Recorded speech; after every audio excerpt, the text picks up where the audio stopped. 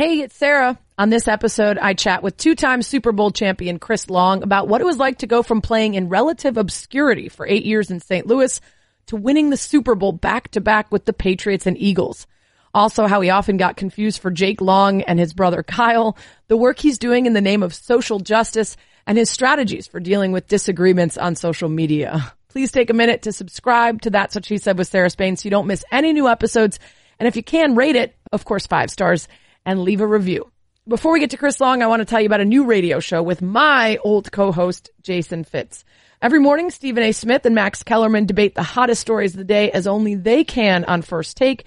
Now, every weekday from 1 to 3 p.m. Eastern, the debates expand further as Fitz brings you First Take, Your Take on ESPN Radio.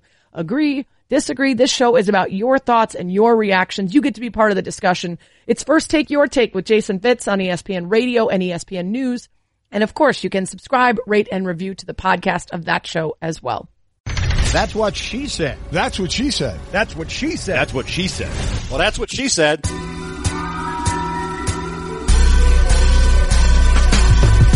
Welcome to That's What She Said, conversations with interesting people from the world of sports, music, comedy, and more, talking about their lives, careers, successes, and failures. I'm Chris Long, and I just solved my dilemma of Twitter. I have this revolutionary new idea that actually harkens back to the Stone Ages, where I used to tweet from a laptop computer, and I deleted the app from my phone, and I am now a laptop tweeter only. Okay, love this, right? The commish gets to take a break. I get to let someone else handle the dilemma solving for once. And Chris's idea is actually one that we heard right here on the podcast from recent guest Cal Newport, who has authored a couple books on working more efficiently, learning how to digitally detox and handle your relationship with your phone, which, as he said, should not be a relationship, right? It should be a tool, not a companion. If you're interested, you can go back to that episode with Cal Newport from a couple months ago. Check it out. Lots of great tips for weaning yourself off apps that don't serve you, and a lot of reminders of the things that you don't do, learn, read, experience every time you choose to get lost aimlessly in your phone instead. So, hey, thanks, Chris, for solving the dilemma for me. The commish has spoken. My guest this week is retired defensive end Chris Long, who played 11 seasons in the NFL. He spent a long time with the Rams, won Super Bowls with the Eagles and Patriots, and back-to-back years he's one of only 5 NFL players to win consecutive Super Bowls for different teams. He can now be found doing some work on The Ringer and the Green Light podcast on Chalk Media. We talk about his very first football practice. His parents, including Hall of Famer Howie Long, didn't want him to play. They thought he'd be soft and quit. That didn't work out. How he knew he needed to be successful at more than sports because he believed his achievements on the field could never reach his dad's. How it was tough for him to watch the Rams get moved and succeed in LA and no longer be a part of the team. The rules of engagement on social media and how they frustrate him, and how he struggles to interact with people as an everyday guy and not be seen as someone different and treated as someone different. What he would like to see Tom Brady do next. That's an interesting one. Why he donated his entire salary to charity in 2017. He also says golly a really endearing number of times for a giant football player. So I think you guys are going to enjoy this. That's what she said. So I've been trying to have this guy on my podcast for quite some time. He is driving, which is often the case with people that are so busy that I finally wrangle them, and they're on the move. And so I'm so glad that he found some time for me. He's a very busy man. Let's start at the beginning, Chris, because you're born in Santa Monica, but you grew up in Charlottesville. What age were you when you made the move? Well, I was 8 years old, and my dad had retired from the NFL. He played 13 years with the Raiders.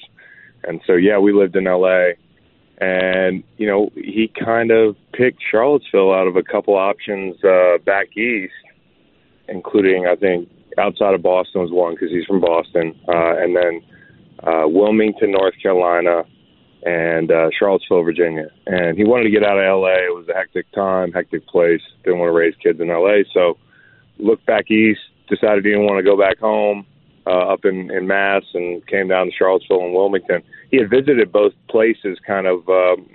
My mom and him had been both places and kind of loved them. So it was almost like a coin flip, and we ended up in Virginia. That's crazy. Do you think that growing up there has affected you a lot? Do you internalize that as a part of the person you became?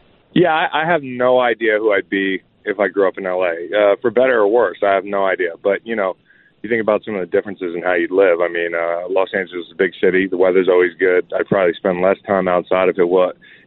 I'd be at the beach, not in the woods. And Virginia is a place with not a lot of big cities. Charlottesville is kind of on an island among a lot of counties. Albemarle County is a beautiful place, but it has a city in Charlottesville of 50,000 people, and it's more like 100,000 in the county. It's a university town. I guarantee you I'd never gone to the University of Virginia. I'm glad I did. Right. I probably wouldn't have the hobbies I have and wouldn't have met all the people I met. So I think everything in life happens for a reason. I think that gets worn out sometimes. But in this case, I feel like it worked out for the better because, my path in football and life, I'm pretty happy where I'm at. So you played basketball, lacrosse, baseball, and football. Was it just not an option in your house to not be an athlete growing up with a Hall of Famer dad? Well, it's funny because my parents never pushed me towards any one sport, certainly not football. They didn't want me to play football. And they always told me the story of first day I go out for Pee Wee football, or not Pee Wee, I was a little bit of a late bloomer anyways. It was like 11, 12 years old. And I go out for football. Maybe I was 10. And I go out and they tell me a story about the night before. They're like, what do we do? What do we do? I don't want to send them really, out to practice into tomorrow. You not doing it. Wow. Yeah, they didn't want me to play because my dad obviously knows as well as anybody the uglier side of sport you play your whole life. I mean, we have a different perspective than people that maybe didn't play in the league or whatever and have to go through the grind. And, whether that was to keep me safe or he just knew it, even if you're successful, it's going to be a long, hard road. They thought I was too soft. So they were like, listen, here's what's going to happen. We're going to let him go out tomorrow, and he's going to get his nose bloodied, and he's never going to want to go back, and that'll be that. We don't have to deny it, because if we do, it's going to make him a headstrong kid, want to go out and play more. And I went out, and I guess I liked it and kind of stuck with it. That's great.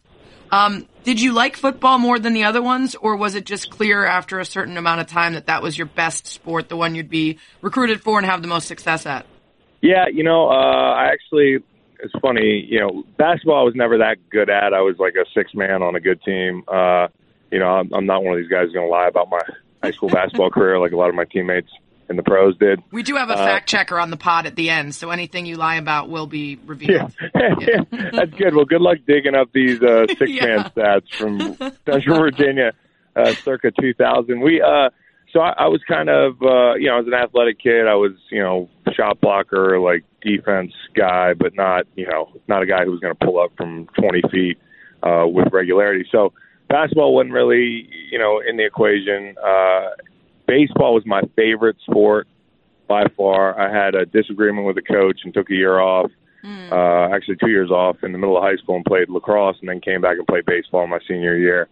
So I really loved baseball because it was just, there was no better feeling than hitting a home run. I was actually pretty good at it. Couldn't hit the curveball as well, and that certainly becomes an important detail as you get older. And then kind of as all this was going on and I was unsure about my spring sport, football kind of showed itself to be my strength. I was coming into my own as an athlete, and I was a big kid. I was, 240, 250, and I'd lift all winter. After basketball practice, I would spend an hour and a half in the weight room, really working myself and burning the candle on both ends, and eventually it just kind of settled on football for me. So, moving to Charlottesville and being away from where your dad played obviously helps, but he was a known guy, a Hall of Famer, like the face, the everything. How did you feel growing up with that? And did you, even if they weren't putting pressure on you, did you put pressure on yourself? Like, if I'm going to do this, I want to be as great as him and get as much accomplished as him.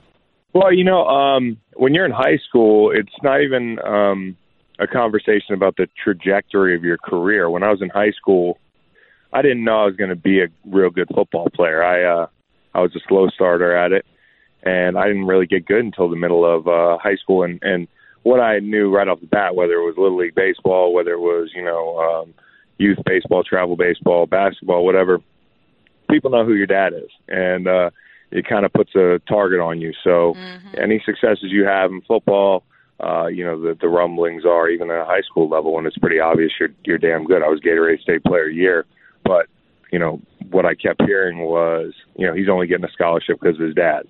you know, and then, you know, if you show up to a game, you know, that was everybody's go-to was, you know, you bring your dad to the game, this, that, and the third, and then you go wear people out and they don't have anything to say. But, you know, I think that it made me a lot stronger. You know, there are certainly, you know, positives to having a dad who has a lot of athletic experience and obviously the genetic makeup to play at the next level. But there's also a side of it where there is pressure. Everything you do is under a microscope. No success is good enough. My successes would make pretty much any other kid's life. Right. But they were never a big deal. And I think that helped grounded me as well. Like, for sure. So although I had to deal with that BS, it was nothing I'm doing special. My dad's been there and done that. And that's not a thing that made me feel bad. It kind of kept me grounded and made me realize that, you know, if I'm going to make a mark in the world, athletics aren't really enough because, you know, good luck going to getting a gold jacket. Yeah, that's a great perspective for sure. Like, this isn't going to be it for me because it's not going to feel like enough, even if it would be for someone else. Yeah. You've got brothers. Your younger brother, Kyle Long, just retired, was with the Bears for his career, and Howie Long Jr. Is that an older brother? I assume the junior is usually the oldest. No, he's the youngest. He got the big dog name. He got the name.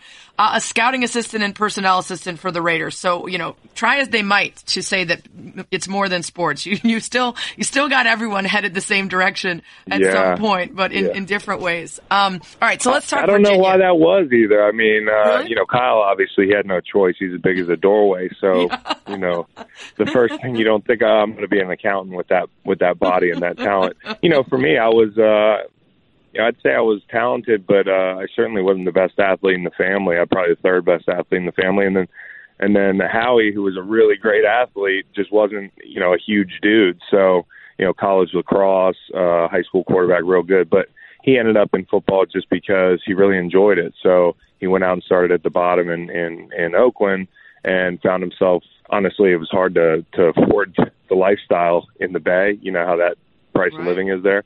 And was working his ass off, and he was like, you know what, I'm gonna pop over and get on the front office side and sell some tickets. So he's been out there doing PSL stuff in Vegas, and we all found our way into football. Yeah, and now you guys have an even better excuse to get to Vegas a couple times a year. Go out and check out your I don't get to ride on the boat like the draft picks. Yeah, you know, doing that over. But I'm very intrigued by that. There are so many jokes. There are funny jokes, and then there's the potential unfortunate optics of a bunch of white dudes sending black players over on a boat to take over. Yeah, ownership. You know what? There's that. So they seem to walk into metaphors like that, don't they? And they do that a lot sometimes. Yeah. All right. So you go to Virginia. You are just all-world, All-American unanimously. You won the award for the top defensive end in the nation. You were a finalist for the Lombardi, the Lott, the Nagurski. In fact, I think you were the winningest of that Best Defensive End award, the most votes ever for a winner in its history. You were 10th in Heisman voting. So, you just ran the place. At that point, are you surprising yourself even with how great you are? Or after your high school career, did it feel like just the next step? No, I mean, for me, even in the middle of college at Virginia, I don't know that I really thought that I was going to be that good, nor did I care to be that good. My dad and my mom always instilled in me, their whole thing was, whatever you decide to do, I'll be proud of you if you do it to the best of your ability. And since this was, whatever you choose, you work your ass off and you do it that way. And, I don't care what it is. It doesn't have to be sports, but I went down that path, and I said to myself, until I finish in college here, I'm going to work my ass off and try to be the best football player I can be. But I did not have interest really in playing in the NFL until late in my college career when it was kind of in my face that I was pretty good. And there was even a time where I thought to myself, I'm not going to, even if I have an opportunity to get drafted, I'm not going to go do it, because there's a lot I want to do in life that has nothing to do with football. And I saw what my dad's career did to his life, and it was for the better, but he worked, to provide for us out of a situation where he had nothing. And my whole thought process was, seeing how hard that was, why don't I go follow my dreams? And my dreams probably weren't football. I didn't know what they were. But then it kind of works out naturally. And, junior year I was pretty good. I got back a a first-round grade, so people were telling me to leave. And I said to myself, well, I really like my teammates, and I'm enjoying this a lot. You know, I don't have any bills to pay because I was lucky enough to have a dad who made it. Like a lot of college football players, whether your dad was a pro football player, a CEO, or you just have enough money to live, you know, you're not thinking, I need to go grab some cash right now. So for me, I stayed back, and a lot of people were questioning that decision. We had Anthony Poindexter on the staff, who was one of the best college football players I ever saw. Came back his senior year, would have been a top 5 pick towards ACL against NC State, and never had the career that I think he could have had. I think you'd be mentioning him with like the Ed Reeds and Sean Taylors of the world. But I talked to Anthony, and he was like, hey, listen, man, you got to follow your heart. If you want to come back, I don't regret coming back, even with everything terrible that's happened. I'm proud of myself and this, that, and the third. So I decided to come back, and I turned that bottom of the first round grade into like a top 5 grade. And it wasn't the most stacked draft class. So, you know, it actually turned out to be a good year if you're trying to go higher to come back. And, you know, Jake Long went first. I went second. Matt Ryan went third. And then it was McFadden, Vernon Golston, Glenn Dorsey, that kind of stuff. Really the best DNs in that class were Calais Campbell, obviously, Cliff Averill, and myself. And, you know, on paper, it wasn't the best defensive end class, but we ended up having really good careers, all of us. So it all worked out. The only thing that didn't work out so much coming back senior year was probably, and I loved all my years in St. Louis, but, you know, not having an opportunity to start out on a good team that, you know, everybody's seeing you play and you're winning because when you get drafted high, it's going to be a long road. You mentioned the Jake Long, Chris Long back-to-back, and then your brother Kyle gets in the league a couple years later. What's the best story of those mix-ups? Because people would mix up their names all the time. People would yell at Kyle across the field about Jake, and you're not even related. Yep. It's tough, you know, and it's understandable. I do that with other athletes with the same last name, of course, until it happened to me and my brother and Jake, and we all used to joke about it individually because I played with Jake for a minute in St. Louis. I didn't realize how annoying it could be. I mean, it was just annoying as hell. I'm like, come on, like, you really going to walk up to me and stop me at a restaurant and then call me Jake? Or, you know, you're going to walk up to me drunk as hell at a bar and be like, hey, Kyle. I had plenty of anecdotal stories where, you know, people just were really in depth with this fantasy that I was someone else, even referencing specifics, acting like they were Bears fans, you know, like I'm a huge Bears fan. So I'm going to walk up to the guy who's 265, 270 pounds, and has a full head of hair and call him Kyle Long, who's 330 and looks like Mr. Clean. It doesn't make sense. So, but after a while, to be fair, though, like that difference is like the equivalent of a 5'5" person not being able to tell when someone's 6'5" or 6'10". Like it's all the same to them at that point. Like the average person's like, that guy's huge, must be him. I guess. I mean, after a while though, like especially if somebody was drunk, I just had this policy, and I'm nice to every fan I meet. But if you ask me, one of my biggest pet peeves with fans, if I have one, is, hey, who are you? You know, because I believe in manners. So, like, even if you came up and introduced yourself as, like, Bob, and you said, what's your name, to get the information you needed, right, I would think it was slick, but I would also at least respect your manners. But, like, the tap me on the shoulder, hey, who are you? It makes my blood boil because if you don't know and you're just coming up because I look like a pro athlete and you're trying to pin it and then you're going to ask for an autograph, like, do you really want my autograph? Like, I don't need you to like me, but if you don't know who I am, just keep it moving. I'm not self-important. Now, I would get a lot of, you know, Kyle, Jake, whatever. You're Jake Long. And I'd say, I wouldn't explain it to him. I'd just be like, nope, you got the wrong guy. You sure? You know, you look a lot like Kyle Long, you know. Nope, you got the wrong guy. And eventually the conversation would just stop. So that's about the only thing that I don't play ball with fans. Yeah, I don't blame you. It's just 100,000 times. You're like, all right, dude, if you don't get the name right, I don't think you care that much, and nor do I care if you care. Like, I'm a nobody. Right, and I think part of it, too, is that people it's really hard to empathize if you haven't been in the same situation. You know, it's like when people with like 12 followers are like, I don't know why you respond to people. And I'm like, well, I get like thousands every day. And every once in a while, I feel like clapping back at someone on social media who's being an asshole. Like, I have no idea how this works. I don't want to speak for you, but like, I feel like I'm pretty regular. so I hold myself to regular standards, which gets me in trouble sometimes because of what you're saying, because the minute you do respond or whatever, or even put too much stock in a stranger's opinion, whether it's positive or negative, that's the problem with social media. You know, it's not just if you can't block out the trolls, it's, you know, you are literally being lifted up by the opinion of somebody who you wouldn't take their advice in life if you met them, because you don't know them. And that's not to say you're any better than them, but you just don't know them. Yeah. So you don't know what the value system of somebody liking your posts are. And somebody trolling you, like, I think comes from a place for me, like, where I answer every idiotic comment because, like, hey, I don't think I'm better than you. Let's talk about this.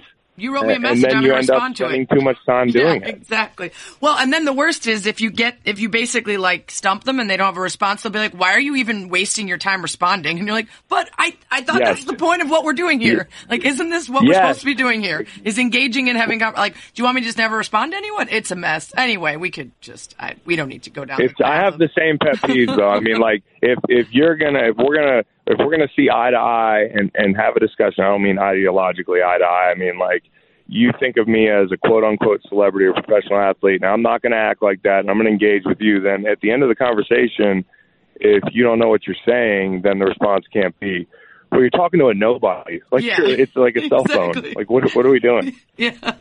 So let's talk about the Rams. You were there for a long time, and you know, you were one of the stars. You represented a team, and it must have been heartbreaking to be a part of something that got moved, and then also to see it get moved and have this investment in it and the success that comes with it. You obviously went somewhere else and had great success, but was there a part of you that had devoted so much time to the Rams franchise that to see it succeed and go somewhere else was tough to watch from afar? Yeah, it hurt. And this sounds funny. When you start somewhere new, no matter if you win or lose, you're always the new guy. And being in one franchise for 8 years means a couple things. I mean, first off, I had the security when I got in. As a high pick. So I had a contract for a few years. You know, my first 6 years went really well. 50 sacks, 6 years, you know, team captain, that sort of thing. You know, went on a real good streak there with 40-4, and then ended up on IR 2 years. So for me, these were all on bad teams. We never won more than 7 games. We never played prime time. Nobody really knew who you were, and that's not why you play.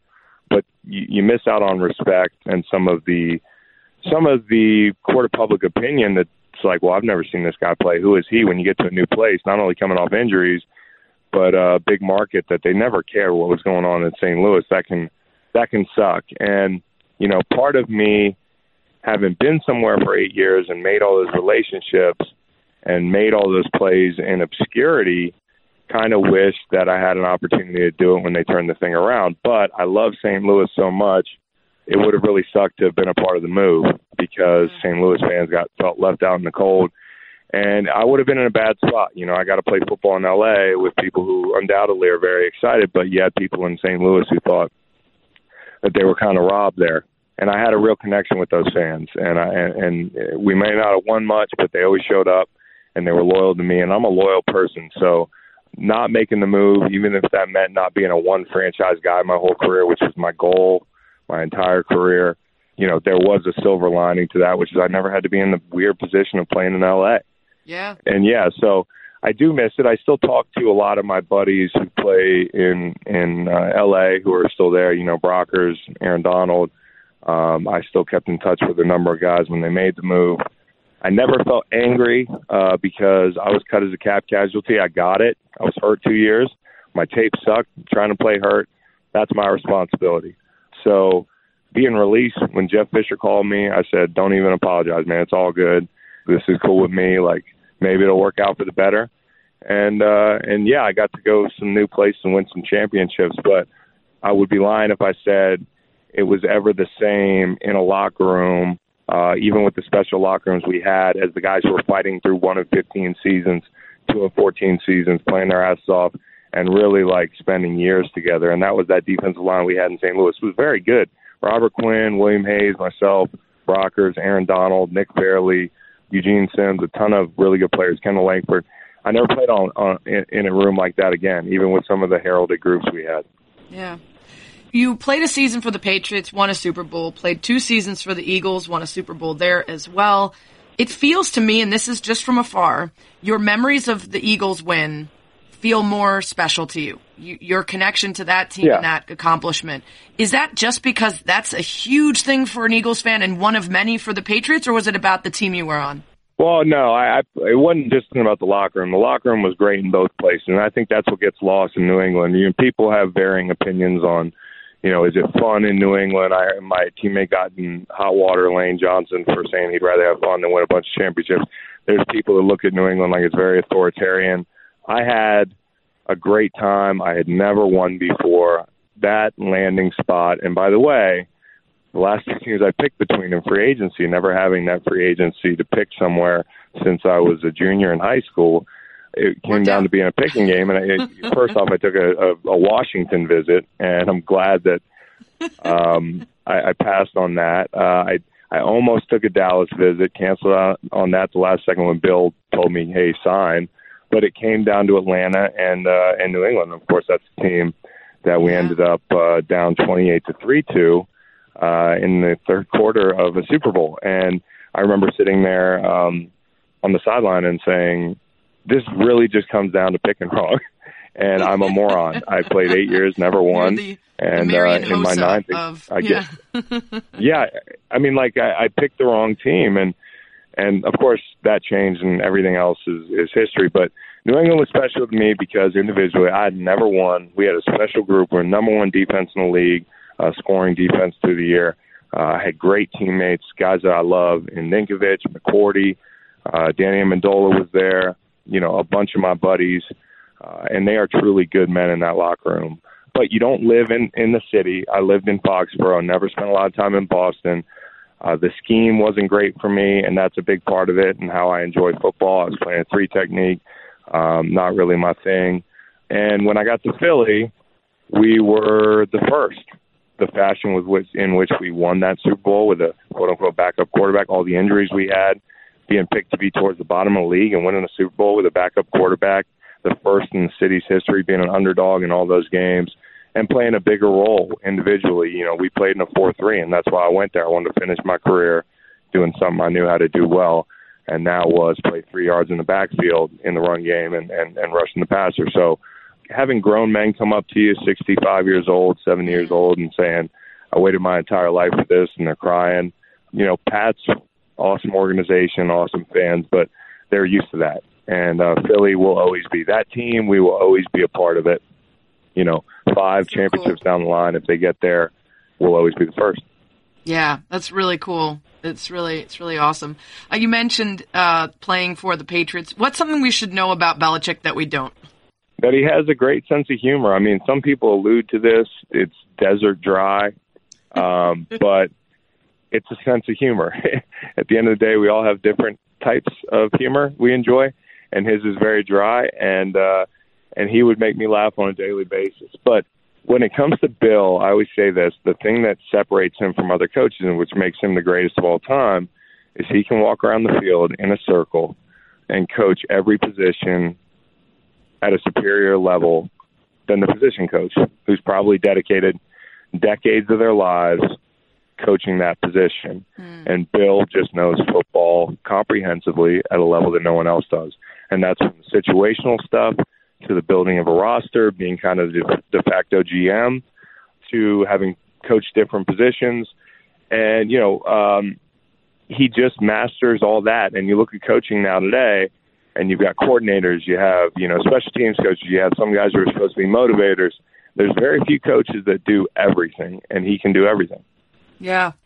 I don't think anybody can argue his greatness as a coach now. Whether you want to play for him, I think probably you have to actually do it to know that, because it's kind of like an argument with like a spouse. It's actually more frustrating when they're disappointed in you than when they're mad at you. And I feel like that's kind of like what Belichick would be, that person that you just don't want to let down. You just don't want to let them down, even if they're not going to be the screamer, although I'm sure he screams at times as well. Well, I had a number of coaches that I didn't want to disappoint, and even Jeff Fisher, who people give a lot of crap, that was somebody I never wanted to disappoint because I felt like he cared about me as a person. Doug Peterson as well. you don't want to disappoint Bill for that reason, but you also don't want to disappoint Bill because you don't get a lot of second chances in that organization. Yeah. And if he sniffs a problem, he's going to put that fire out before it gets going. And, that's for some players an adjustment where they're used to having leeway. In New England, whoever you are, they can get another you. They shipped off Chandler Jones the year before, a couple days before I got there, because they decided, here's a guy who's a Hall of Fame type rusher. We don't want to pay him. There's some issues, whatever. We don't need him. There's only a couple people we need. We'll get pass rushed by committee with a bunch of guys that are going to have 5-6 sacks a year. And, he's done that in a bunch of different instances where he just decides, hey, I can win without a person, or, the scheme is much bigger than the player. The organization is bigger than the player, and he keeps things strictly business in a really interesting way. So I believe that it's not so hard when he has to make decisions that are tough and personal. Yeah. Speaking of, sort of being a team of pieces that can be moved in and out, Tom Brady is the one piece that has not been moved in and out. And this feels like the first time that we're really potentially talking about him leaving. You personally, having played with him, having watched him for years, do you want to see him leave and go try to do some of what he's done somewhere else? Or you want him to stick with the Patriots or be done? I'm kind of as a sports fan, I want to see chaos. Like, I like parody. I like interesting news stories.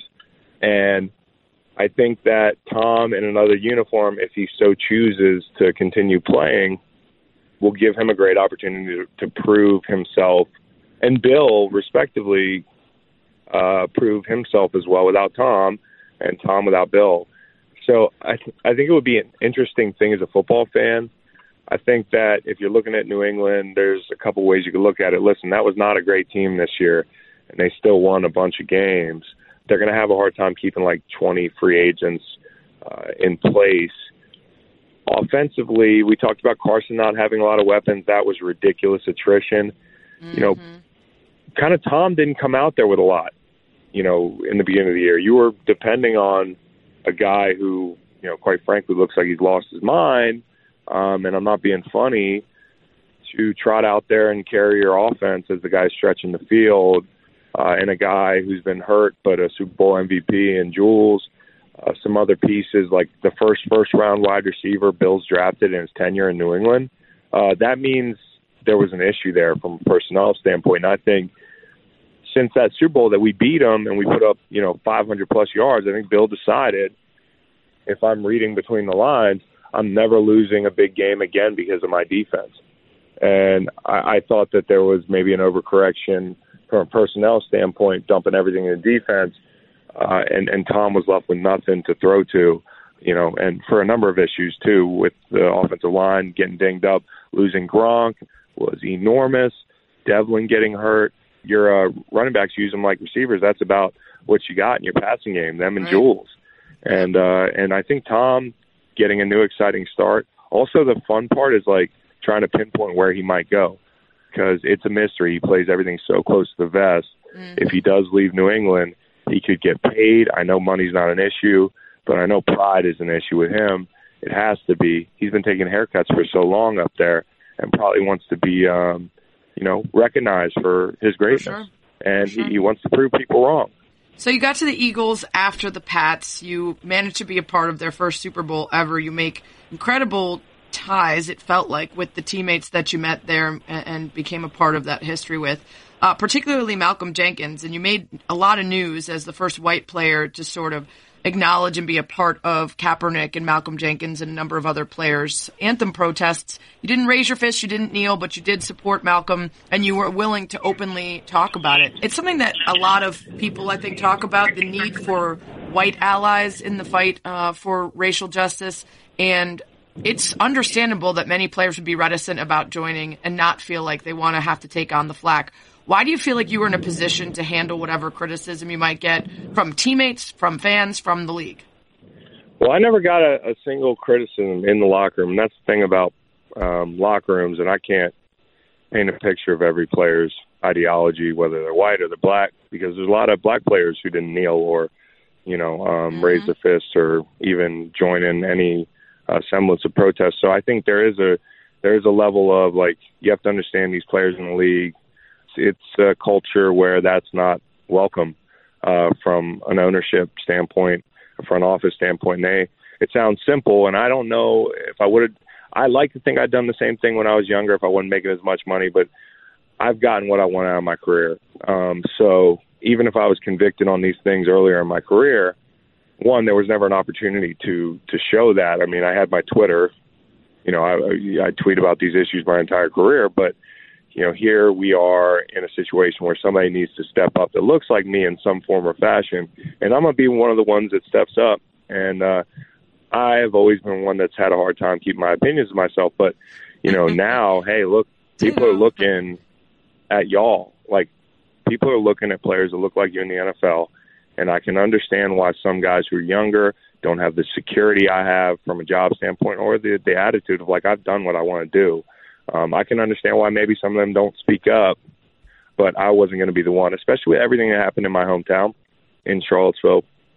And, I wanted to raise my fist, honestly, but I thought I'd get made fun of. It's like a black power symbol, so I'd be like the white guy doing the black power symbol, and people would think, like, I'm a nerd.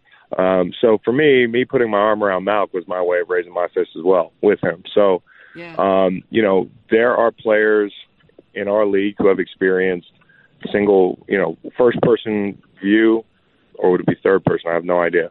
Some of the issues that are plaguing our country that we were talking about, and without getting too deep into everything, I think a lot of fans have the opinion that if you're a millionaire and you're black, you're not black anymore from a standpoint of, like, you have to deal with what goes along with being black in America.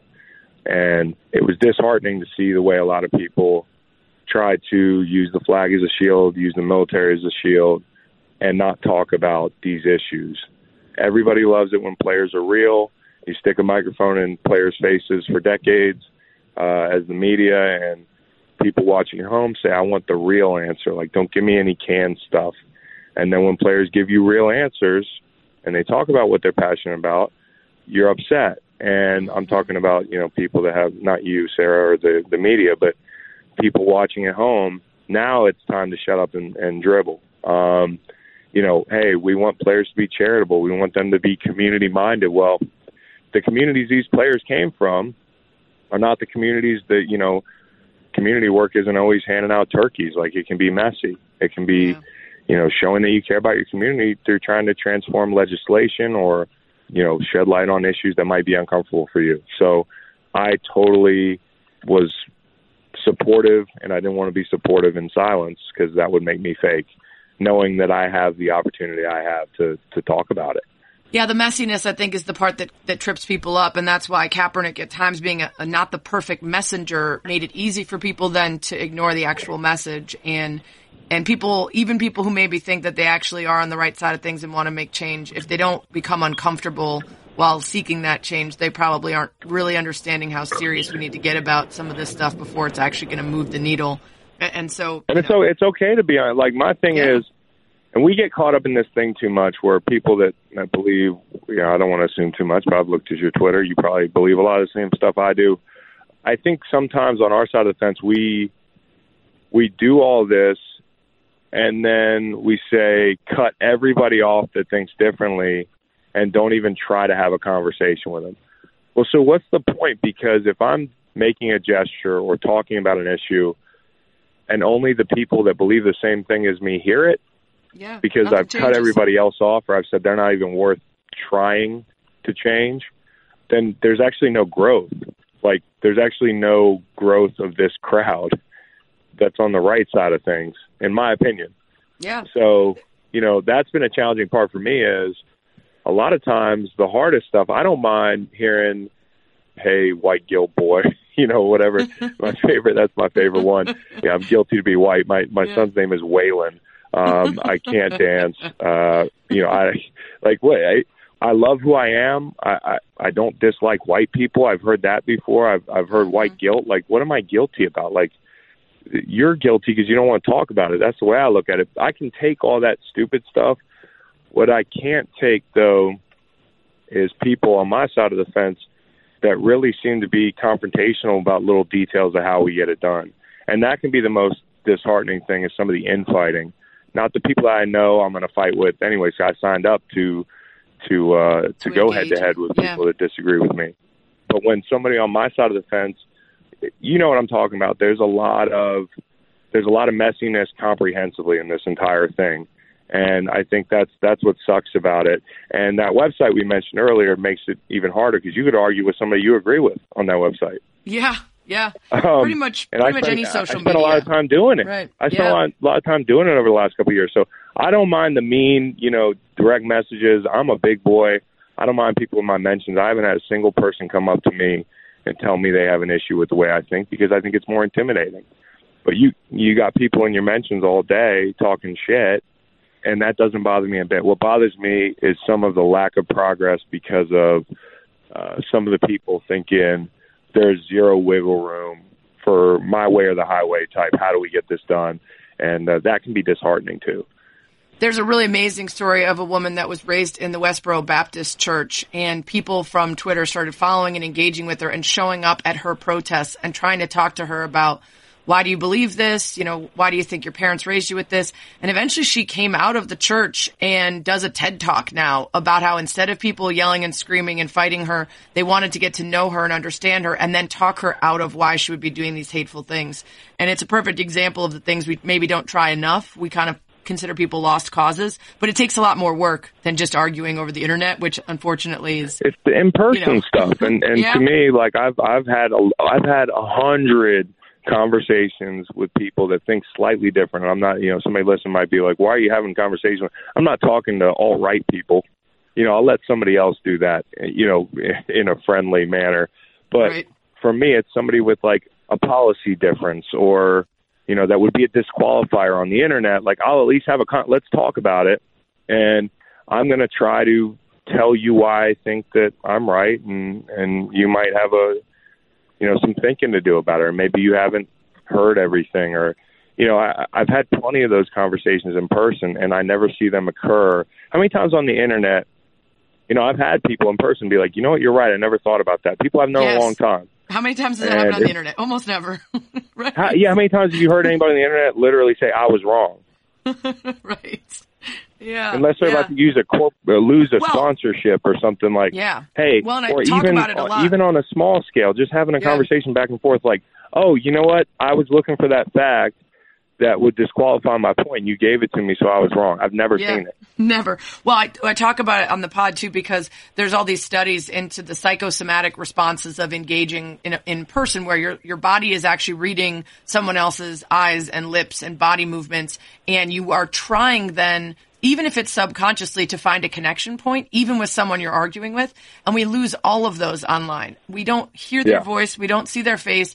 And we're, in fact, not trying to connect. And then that makes the engagement sort of difficult. Even if you think that you're open-minded and you're willing to be proved wrong, you're probably not. You're probably just going to get more and more dug in. And that's why it's a problem how much we do online. But I think, it's the same reason why spouses, like my wife and I, should not argue over text. Yes. It's like, it makes, we don't figure anything out. And like, we can't read each other. Mm-hmm. Like, we lose the human connection on an obvious level, but we lose it on a communication level, which is what you're talking about. And it becomes the new normal, just type at each other. And by the way, good luck having somebody focus on more than 280 in character length. Like, that's the max out right now in society. Yeah. So I hate that. I hate that, a lot of times you'll tweet something and, people start bitching at you about a point you didn't even make.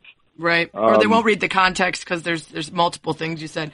Yeah. The other day, my husband sent me a Bitmoji, not even a text. It was a pic, like a stupid cartoon of him that said thanks for nothing about something. And I thought he was serious. And I stomped up the stairs and I had all this. He's like, I was kidding. I was like, oh, well, I was annoyed and I thought you were being serious. That's the way it works. Yeah. Wait, let's talk about, you gave up your entire salary in 2017 to charity. It was part of, you were honored with the Walter Payton NFL Man of the Year Award, in part for that. You gave it to a bunch of places. Why was it so important to you, and why did you maybe make the statement of saying my whole salary versus a lump sum? Did it help people really understand what you were doing and the investment you were making? Well, one, I always wanted to see how much I actually liked football because it's always been in doubt for me. It's not like it takes away from the way I play. I mean, like, the way I play is going to be balls to the wall. That's it. That's all I know, and working is all I know. But, you know, from a standpoint of you took the money away, I kind of wondered what that would go like. Now, I didn't have that in the pipe for like a long time or anything. I just knew we were talking about a lot of hard issues that I was interjecting myself into. And, you know, it is so easy for me to talk about issues when it comes to achieving equality in our country. It's easy. And, like, even to get me praised. Everybody used to be like, hey, thanks for being so brave. I'm like, this doesn't seem brave from where I'm sitting, because all I do is when people walk by me on the street is tell me how, hey, I agree with you, man. Thank you. Like, there's actually a lot of love there. And the people that are going to cuss me out behind a computer, I don't give two shits about them. So right. It was all positive. Now, for me, I need to put some sweat equity in. Like, how am I getting action behind my words? And, you know, I was working with the Players Coalition and, you know, working with this time, especially early on, like Cap, Eric, you know, Malcolm, everybody was on the same accord. And we were attacking different angles, you know, from the criminal justice system to education to a whole host of economic job fairs, that type of thing. And what I was drawn to and where I thought I could make the biggest difference was educationally, because I still see, as messed up as our criminal justice system is, and I'll always try to be involved in that sort of thing, I think that if we can fix our educational system while we do it, and we can walk and chew gum, like, we can change the country and the planet.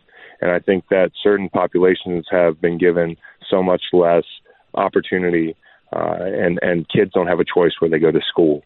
And that's the most messed up part. You know, I work with adults, and, you know, in a lot of my charitable efforts, a lot of our programs, but kids are a blank slate, and, you know, and kids don't have any agency over what they're doing. And so you better believe where you go to school and the opportunities you have sculpt your future opportunities and who you become as a person. And so I wanted to get involved in the educational side of it. I decided, hey, I'm not making a ton of money. I think the way we can get fans energized to donate and match, because that was the whole point. One of the uncomfortable sticking points to me was, you know, I don't want to look self-important. You know, I certainly am not doing this like for the clout or something. There has to be a reason to donate $1 million+ because, like, most people that do that, there's a bunch of super rich people doing that every day around the world. Like, I'm not the first. I don't deserve that much credit, but where we do deserve credit is energizing fans. And the reason it was an entire year's salary is because I think that spoke to fans to say, like, I'm doing this for free. It's something I love. Right. Please get behind it. Yeah. And fans got behind it, and Philly fans matched my efforts, our efforts at the foundation. So great. And we doubled our investment in the cause that you know, went to organizations like Summer Search, that went to scholarships, that went to a whole host of things, and we did more in 2018. I had to keep a little bit of my paycheck, but, you know, it achieved the desired outcome, which was getting people more involved in the Philly area and football fans as well. And looking at this thing like, this is an exhaustive, you know, social justice has become this, like, stigma to a lot of people where they hear it and they run. Well, like, if criminal justice is too messy and you're afraid to get involved, like, fix our school system. And there's plenty of people working in the criminal justice space as well. I've lobbied for bills before with Malcolm in Harrisburg. I've worked on cannabis legislation, decriminalization stuff. We've done bail system stuff, looking at some of the shortcomings of that stuff. But, you know, the educational stuff is a slam dunk for me. Yeah. And you're right. People who want to turn their nose up at issues they don't care about, but then also don't get invested in everyday things that they could help with either, are clearly not they're just holding that up as a reason to hate or to Yeah. I know we're running out of time, so I have a couple speed round questions for you. What's the best part about being retired?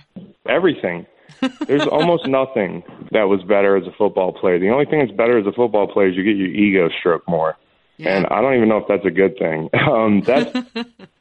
Yeah, that's about it. Game day is the only thing I miss. And honestly, game day when the weather gets cold, because when I look at those guys out there sweating their asses off week 1, 2, and 3, and there's nothing on the line, that didn't do it for me. But watching a playoff game in Philly did. Yeah. What's the one thing you're happiest to be done doing regularly, like ice baths or getting hit all the time? Or Getting dressed for practice and warm-ups. I hated practice, but I didn't hate practice because of team periods. Like, I did not mind that at all, but all the everything around it. You know, you get out of meetings, you're hurting, so you got to get in the hot tub, you got to get taped. I got to get all my broken fingers taped. I got to, warm up my strained calf, and then I got to put on all my stupid practice stuff that has to look exactly right because it's a team rule.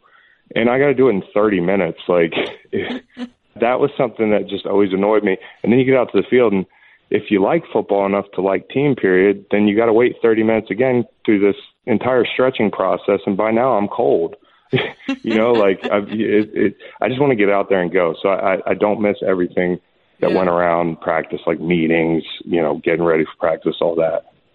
But you didn't take a super long time to just chill and travel and do whatever. You are part of a digital sports network with content driven by athletes and celebrities called Chalk Media. You do a podcast with them. You work for The Ringer.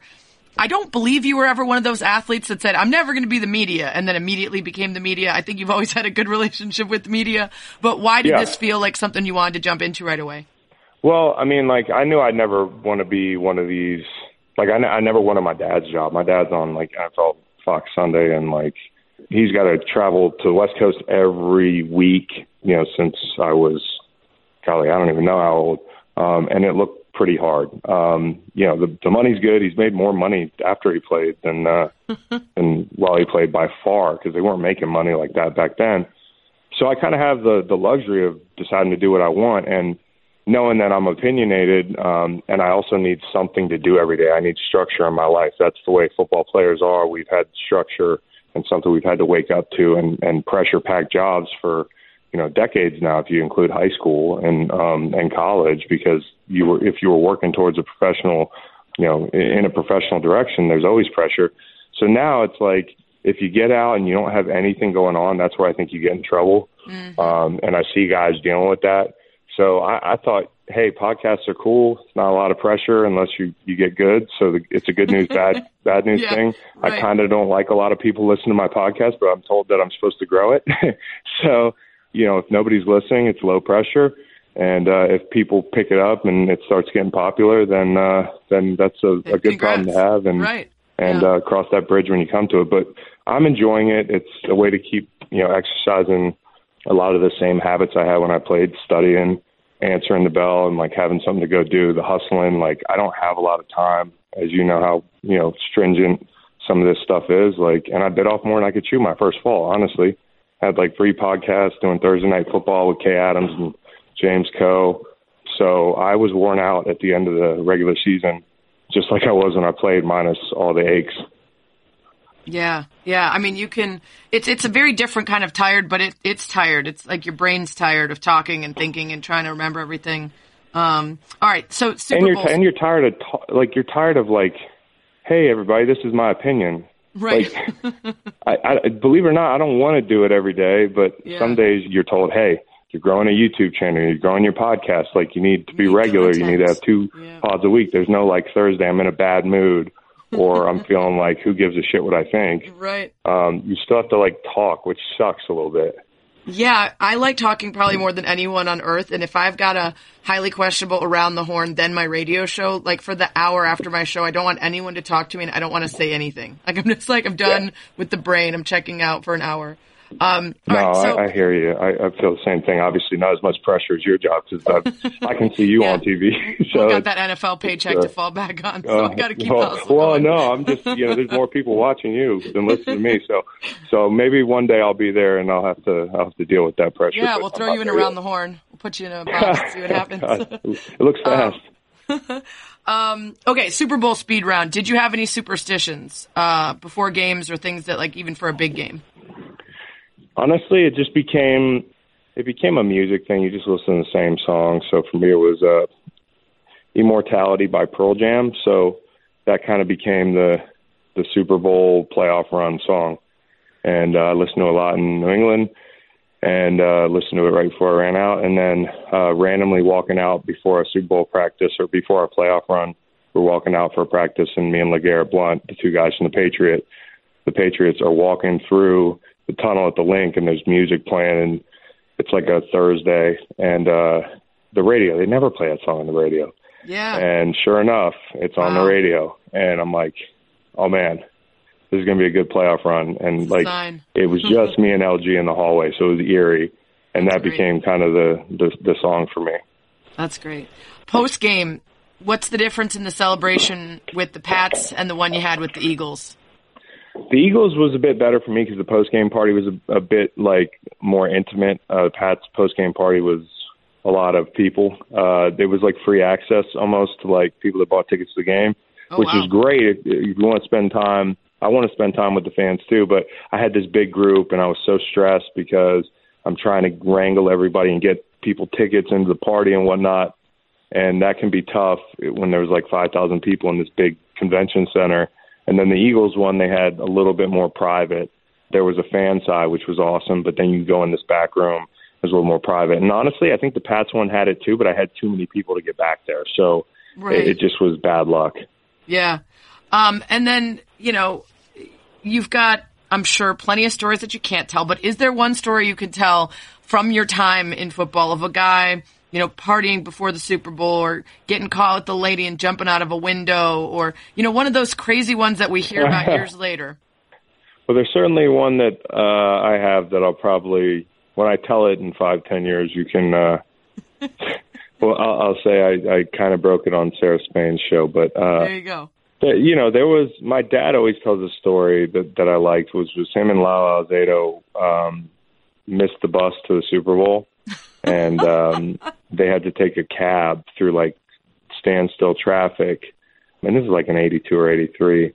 And they got out and walked like the last mile. Now this might be one of those we had to walk to school and in the snow uphill kind of stories. Ways. And maybe it was 100 yards, but I know that they had to walk. And there's nothing worse than being late. It's like a recurring nightmare of mine to be late to a football game, or it was my entire career.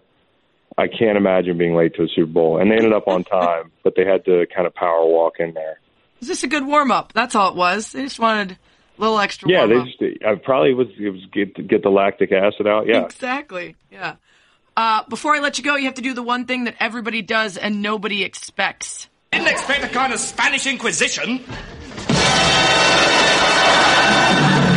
Nobody expects the Spanish Inquisition.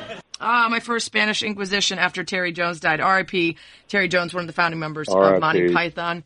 Number one. What's your desert island album? You can only have one. Whew. It's a mean question. It's it's really mean. Really mean. Physical Graffiti? Okay. I like that. That's the first one I've first heard thing of off that. the top of my head. Yeah. All right, question number 2. What habit or quality do you think has contributed most to your success? Being stubborn. That's useful for sure. Not great in the marriage, great for succeeding in work. Yeah. But if your wife's stubborn as well, it cancels out. There you go. I've heard that. Yeah. Yeah. Number 3, what would you consider your biggest failure? Golly. A collection of little ones that nobody knows about. And that's, I fail all the time. I fail every day. I thought you meant children. No, that's my success. Yeah, I mean, it sounded like you meant you had like a bunch of illegitimate children running around. No. My 2 kids are legit, 100%. You should see them. They, unfortunately, for better or worse, look like me. But yeah, they're very cute. Yeah. So yeah. I mean, I count that as success. Now, if you fail at being a dad on something small, that's kind of part of the rite of passage, right? Yes, of course. Yeah. You meant a collection of little failures you want to is stay what away you meant. from. That's great. Number 4, have you ever been in a fist fight? Yeah. Outside of football? Yeah. Are you usually administering? Yeah, you get a lot of no's. I've only got a couple no's. I've never been in a fist fight, so it's okay. It's not like it doesn't. You don't have to, but yeah. All right. I would imagine you win most of those. Yeah, I mean, no, there's no winner. There's never a winner, even if you win, in my opinion, at the age of 34. So hopefully those won't be happening anymore. Number 5, if you could switch lives with anyone for a day, who would it be? Can I get outside the box here and say a peregrine falcon? Yeah, for sure. My first animal. Yeah. I love that. Why specifically that animal? I'd have so much range. I love, I really like riding in a helicopter and seeing, the aerial perspective. I'd feel completely safe being a falcon. That'd be awesome. That's a good one. Number 6, what's the most embarrassed you've ever been? Golly, probably I have a number of, from running out of gas 5 times a year to, not 5 times a year, running out of gas probably 5 times in the last decade. Life, yeah. To, pulling off with the gas thing connected to the car to, I don't know. I made an entire list of embarrassing little things, like being in a big lecture hall in college and your chameleonaire ringer going off. Nice. Things like that kind of stick with you. That feeling never goes away. I don't know. When you're an NFL player, you get made fun of by your friends so much. Right. It's hard to be embarrassed. It's tough to feel it anymore. Number 7, what's the thing about yourself you'd most like to improve? Well, we talked about, how I budget my time. And so, Twitter.com is a big part of that, and taking it off my phone is a nice step in that direction. All right. Well, when we're done, I'm going to send you my podcast with the guy who talks about, digital diets and how to figure out what's useful to you and wean yourself on. I'm liking this diet so far. Might be useful. In a couple of days, but I'm liking it. Yeah. Number 8, if you could be commissioner of life for a day, what one rule would you enforce that all of society would have to adhere to? Commissioner of life. Mm-hmm. It's so corny, but just respect each other. Yeah. It's funny, the last year or so, almost everyone has said something about, be kind or be respectful. Just respect each other. I think the world we're living in right now makes that top of mind that's an umbrella that we can enact a lot of change under. Yeah, for sure. 2 left. Number 9, what's the most scared you've ever been? Most scared I've ever been? Probably, I was scared for 11 years. I was scared of failure, so you're never not afraid as an NFL player. I don't care what anybody tells you. And if you're not, you should be. And not to hit anybody, but just, because you could be embarrassed. Talk about being embarrassed. There's some guys who their worst you couldn't even ask some of these guys you have on the pod what their most embarrassing moment was, because some of them and that's right. Failing in front of millions and millions of people, and that's what can happen to you every Sunday. Maybe when I flipped on the New River in West Virginia, we flipped a boat, a raft. We were doing a rafting trip, me and my buddies from back home, and I flipped in I don't know what they call these things, an eddy or something, or whirlpool, and I got sucked under for a while. I thought I was going to die. Nice. That would be. And then I saw a barracuda on vacation once. It was 6 feet, and it swam by me, and I probably peed a little. That probably didn't help. I don't know if that moves them away or brings them closer. Evidently not. They're into shiny objects, so I hear. And of course, my wife had a shiny bikini on, and they warned us not to get in the water without any shiny objects on. And a 6-foot barracuda swims by, and I'm like, Meg, what are you doing? Oh no. Finally, number 10. What 3 words would you most hope that people would use to describe you? Loyal. Friend, tolerable. That's good. Not tolerant. Tolerable I'm and pretty tolerant, but just tolerable. Because if you're tolerable these days, because there are so many just people, I can't even. Yes. If you're tolerable, that's a good start. I feel like a lot of people, even in social circles that like each other, secretly just can't stand being around each other. And so if I'm tolerable, that's a good thing. Start. Thank you so much for coming on. And I'm supposed to ask, is there anybody I should have on the podcast that you would love to hear that you think is crazy interesting? Bo Allen. Bo Allen. Okay. Yeah. On it. Thanks so much, Chris. I know you're busy, and I really, really appreciate you giving me the time. No problem, Sarah. I appreciate it. That's what she said. It's time once again for South Bitch Sessions, where I rant about something that bothers me and I fix it. This week was going to be about shitty onion rings, where the onion isn't cooked enough, so you bite through that delicious, crispy, fried stuff, but then you can't get your teeth all the way through the onion, and then the whole steaming hot onion slides out of it, and you burn your mouth, and then you have this empty shell of the fried part without any onion in it for the other half, which is really disappointing. But it feels kind of silly to complain about that or really anything else right now. I'm sure you are also still reeling about the death of Kobe Bryant, his daughter Gianna, and 7 others. And he had a complicated legacy, which I've spent all day writing about and which you'll be able to read soon. But there's no denying the tragedy of his death and the lost potential in his young daughter and her promise and the other kids and people lost. So I think no complaining today and no snapping and no feeling good about anything either afterwards, just a sort of acknowledgement that with these moments we are reminded that life is finite and we never know how much time we're going to have. And so we should be kinder to each other and we should spend our time more wisely. So a little bit less complaining this week for me and a little bit more being grateful for the things that I have. If you've got a dilemma for the commish to fix, you can tweet it to me at Sarah Spain or go to That's What She Said in the iTunes or podcast app. Subscribe, rate, review, leave a dilemma in your review, and hopefully I'll get to it in a future podcast. Thanks as always for lasting about an hour with me. Well, that's what she said.